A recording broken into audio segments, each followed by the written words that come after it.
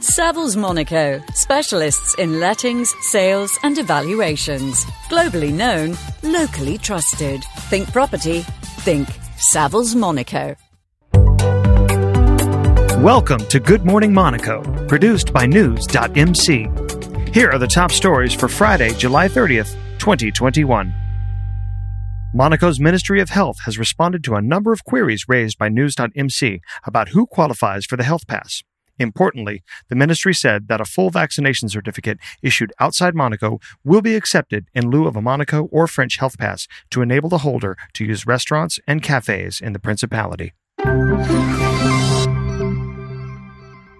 20 Monaco residents tested positive for coronavirus on Thursday, July 29th.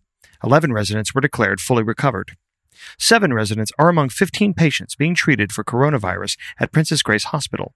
Of the 8 non-residents, 2 are in intensive care.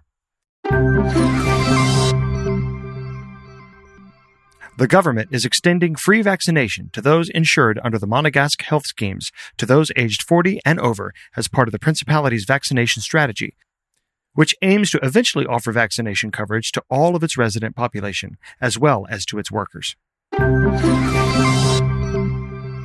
At the beginning of July 2020, the Crewe-based car manufacturer known as Bentley announced to the world that its Flying Spur has gone green. Well, almost. The big Bentley was given an electric motor, but this was mated with a twin-turbocharged V6 engine, making this Flying Spur very much a hybrid. For some wealthy folks, this was not nearly luxurious enough. Some might have also seen this as a downgrade to the W12 engine that powered the car upon its launch. This summer has been a busy one for AS Monaco, as the Mediterranean club announced signings and enjoyed an almost completely successful preseason. The Red and Whites remained undefeated in their preseason campaign, having won 3 out of 4 friendly fixtures.